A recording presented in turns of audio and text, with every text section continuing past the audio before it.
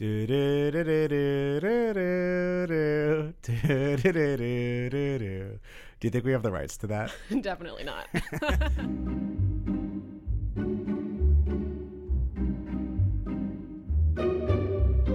Welcome to EW's Binge of Harry Potter. I am Mark Snedeker. And I'm Molly Smith. And if you are like us, you have read the Harry Potter series 50 times and seen the movies 50 more. But in a world where J.K. Rowling can go on Twitter to reveal everything from Moaning Myrtle's last name to the secret sweet spot of American Hogwarts, we think it's time to take a look back at the series through the lens of the internet and all that it has to offer. So every week we're diving back into the books and movies and interviewing some of the geniuses behind your favorite on-screen creations, like Professor Umbridge. Are you a Gryffindor?